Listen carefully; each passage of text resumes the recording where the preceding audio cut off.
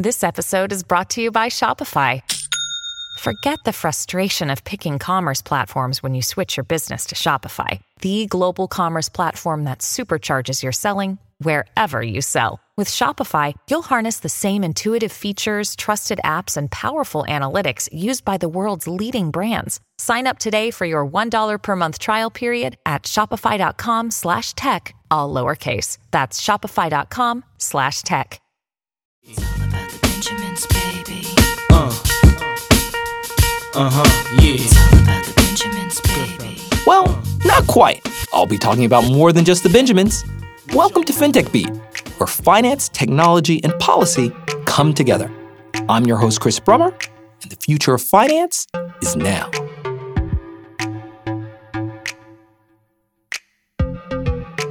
The United States isn't the only country considering a central bank digital currency.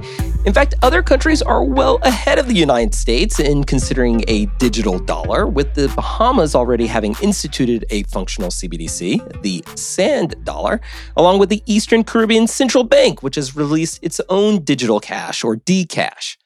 But by far the most significant actor to date in the CBDC conversation is China, which, as the most important trading nation in the world and the second largest economy, has already rolled out a variety of pilot projects aimed at the release of a digital yuan.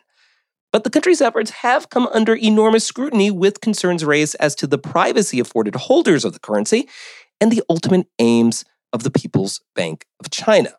Which is why I was delighted to have the opportunity to talk to Mu Chengchun, the Director General of the Digital Currency Institute at the People's Bank of China, at the DC FinTech Week conference that I host every year in Washington.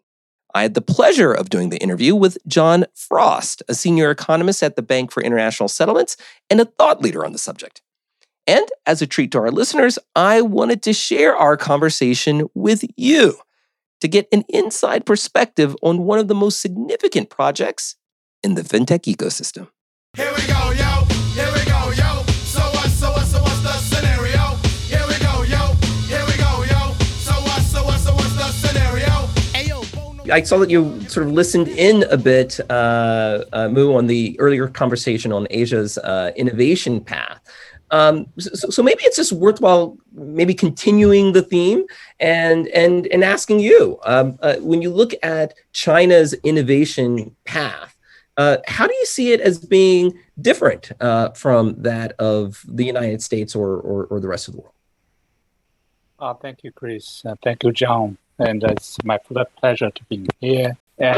For this innovation path, but I believe the most different approach actually adopted by the U.S. and China is the wait-and-see policy. In China, we actually adopting a pilot or a sandbox. It sounds suitable by most of the audience. It's a sandbox approach.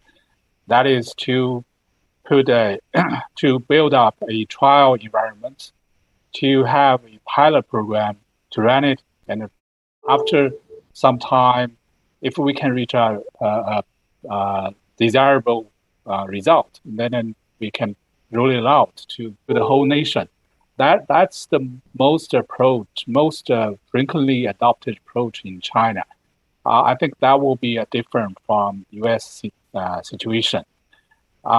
We call it a wait-and-see policy. So that's why we have Alipay and Tenpay. We have so many big techs in China, which is all actually which are all raised up by this wait-and-see policy. So that wait-and-see policy give a very friendly environment for the big techs to grow. But of course, from the regulatory part, after the wait, we have to review all the consequences, the pros and cons of those big techs. So now we have wait enough. And then recently with the regulatory agencies, including the People's Bank of China, the CBRC and CSRC, they have already taken a lot of measures to actually to deal with those consequences of this, development, these big techs. Of course, the big techs actually contribute a lot in terms of financial inclusion, in terms of financial innovation, but there are some negatives influence or negative impacts. For those negative aspects, we have to make it better to lead them to a right way. So that's why we have so many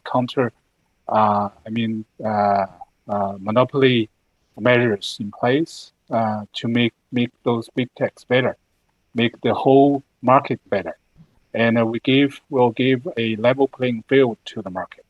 So I think that's the biggest difference between U.S. innovation path and Chinese innovation path.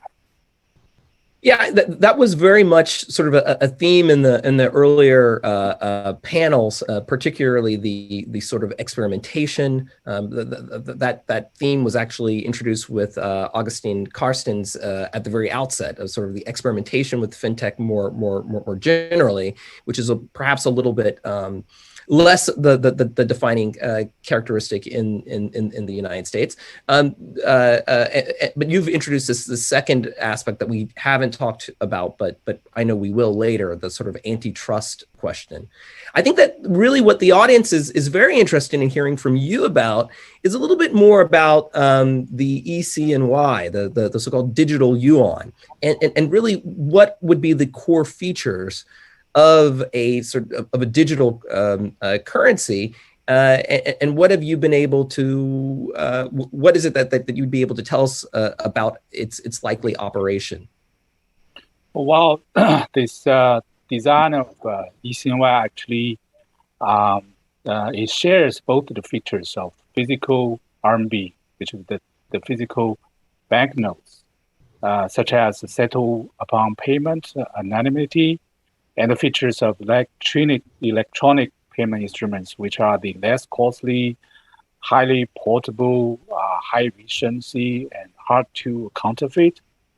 So the design of ECNY mainly considers the following features. For example, the identifiable both as account-based and value-based, and also quasi-account-based system. ECNY is account-based, and in terms of a account system actually is the most valuable asset of the commercial banks. So it's important for the commercial banks not to abandon their most valuable asset. So that's why, firstly, the ECNY system, ECNY is an account-based system, and also a quasi-account-based system. And at the same time, we had to take advantage of the recent technology development, which is a token-based or value-based system. So it has a variable face value and also enable value transfer via token. So we took all the advantage of the incumbents, or we call traditional payment system, and also the incoming in forthcoming new technology. So that's why the ECNY is a hybrid system, both featured with account-based, quasi-account-based, and value-based. And second feature is the non-interest payment. The ECNY is mainly produced as M0, so it treated the same as the physical RMB under M0, which carries and pay no interest. And thirdly, the cost is very low. Consistent with the management of physical RMB, the PBC does not charge any fees from the authorized arbiters and also the end users for exchange and circulation services. And of course, the authorized operators do not charge any fees from the individual users for the ECNY related services either. And of course, there's other features such as settlements upon payment. Since it's token-based or value-based. According to the settlement finality, the eSNY is loosely coupled with banking account. So the payment through eSNY wallet are settled upon payment, the action of payment. And also we provide anonymity, or we call it a managed anonymity function. The eSNY follow the principle of anonymity for small value and traceable for high value. And we attach great importance to protecting the personal information and privacy. So it aims to balance or strike a balance between combating the illicit transactions, for example, the money laundering and tax financing, and also to protect the privacy or personal information of the general public. Of course, we adopted a variety of technology to protect or safeguard the safety, including the digital certificate system, digital signature, and encrypted storage to prevent double spending, illegal duplication, and counterfeit, and also to achieve irreversible transactions. So a multiple layer security system have been initially established to mitigate the potential risks.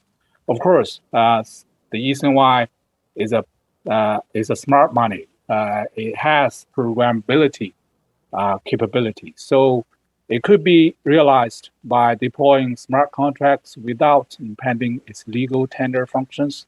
Under the premise of security and compliance, the feature enable self-executing payment according to predefined conditions of terms agreed between two parties, so as to facilitate the business model and innovation.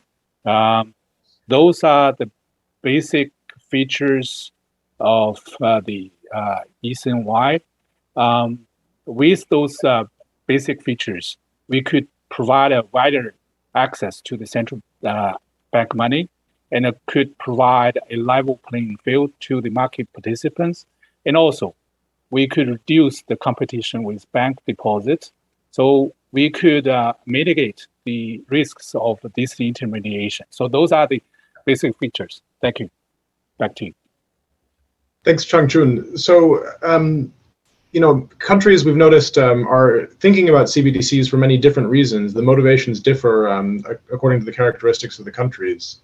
And we're wondering if you could tell the audience a little bit about what the problems are that the eSNY plans to solve. Is it primarily a response to market developments, like the dominance of the big techs that you talked about before? Or are there specific opportunities that you see in the Chinese context? Well, this question is related to the drivers about the development of eSNY. Firstly, the reason or the drivers behind the eSNY is to improve the financial inclusion. Secondly, is to improve the efficiency of the central bank payment system with wider access and stronger capacity. And thirdly, is to provide a backup or redundancy for the retail payment system. And the first, of course, is to improve the financial inclusion, is to diversify the forms of cash provided to the general public by the central bank, to satisfy the general public's demand for digital cash and support the financial inclusion. The eSNY system will make financial services more accessible, providing fiat currency for a large population in various scenarios. Those without bank accounts could enjoy basic financial services provided by eSNY wallets. For example, for those population in remote areas and poor areas, they could open a digital wallet without the support of a traditional bank account. And of course, the foreign residents temporarily traveling to China, they can open a digital wallet to meet the daily payment needs without opening a domestic bank account.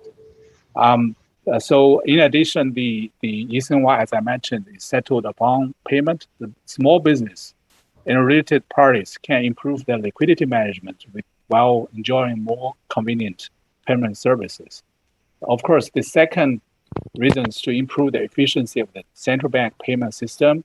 And for, in recent years, there is a trend that the central banks are improving their central bank payment system by including more participants and prolong the service hours and also improve the efficiency. Some of the central banks actually trying to do that by building up a fast payment system, while the Chinese, or our People's Bank China, are trying to make those improvements by introduce the CBDC in China.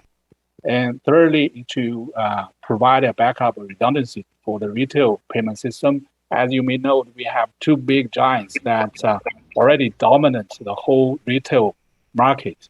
But problem is, if there's something bad happen to them, either financially or technically, definitely we are going to have a significant impact, negative impact on the retail payment service market, which will actually significantly impact the daily life of general public. So that's why we should have a backup system to guarantee there's no financial disability risks if there's something goes wrong. Thank you. Thank you. It was important and interesting, obviously, that you again really confirmed, like an account-based system, and then walking through just sort of your logic with redundancies and the larger role for the ECNY. Here in the States, the project has attracted some skepticism as to the ultimate intention and aims of a digital yuan. And you had mentioned the managed anonymity. Maybe you could go a step further and just sort of explain to us what that concept means, and are the privacy measures that are taken, are they any different from how it would operate internationally versus domestically? Well, that's actually the question is about two parts. One is the managed anonymity. The other one is the internationalization of RMB. So I will answer the first part firstly. The privacy actually is one of the core issues in our mind, which is concern us ourselves a lot when we design the ECNY. So as I mentioned, we have to strike a balance between protecting the privacy of the general public and combating those illegal transactions. Both aspects are same important to a CBDC. We cannot ignore any one of them. So finally, we come up with the idea that is a principle actually is a managed anonymity. That is to be specific, that is anonymity for small value and traceable for high value. Firstly, the least privileged wallet, we call it the fourth category of the wallet, can be opened merely with a phone number, either a domestic phone number or foreign phone number. While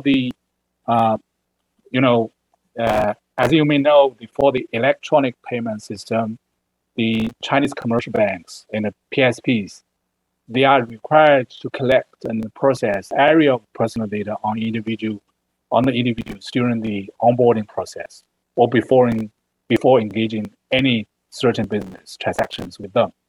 But we only collect a phone number only for these least privileged wallet. So that's the fourth category of the digital wallet is anonymous, even to the PBC under the current legal system.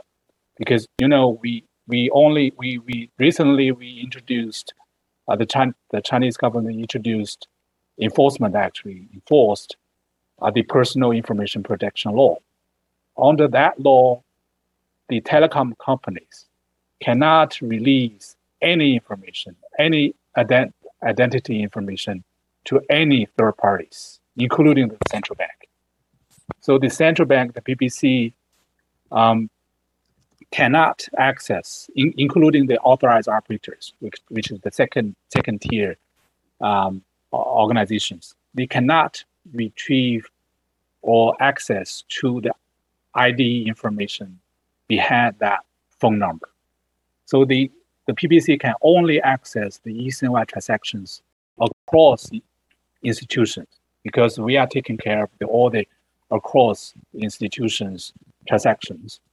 And given any transaction is illicit, in which case the law agency, the law enforcement agency could retrieve data with legal warrant from the telecom companies.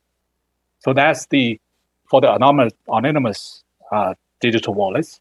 And secondly, the function for pushing sub-wallet to the authorized online merchants will ensure the safety of customers' personal information by encryption and tokenization. That's to say, the eCNY system collects the least transaction information comparing with traditional electronic payment system. So that will actually apply to all the users. So the concern actually personally I have actually is how to effectively prevent and combat money laundering, terror financing, and tax evasion under the effective anonymous eCNY system.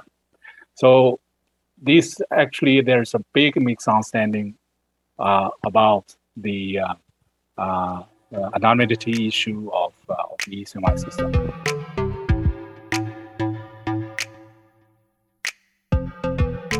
Money is the ultimate consumer-facing product. We all know it, we all use it, and whatever governments do, they have to grapple with not only security and economic considerations, but also the very needs of the people using it. Obviously, the story of the digital yuan has yet to be completed, and an important part of that story will likely involve the question of internationalization. That is, to what extent not only the people in China may be expected to use the currency, but also foreigners. And it's here where not only China, but any country using a CBDC will face a wider set of considerations that touch not only on a country's domestic needs, but also international expectations and standards. Now, what these international expectations and standards will be are still very much up for grabs, but they will impact the very future of digital currencies, regardless as to which country is ultimately sponsoring them. It's going to be fascinating watching how it all plays out. Thanks for listening. If you enjoyed the show, please be sure to subscribe on Apple, Spotify, or wherever you get your podcasts.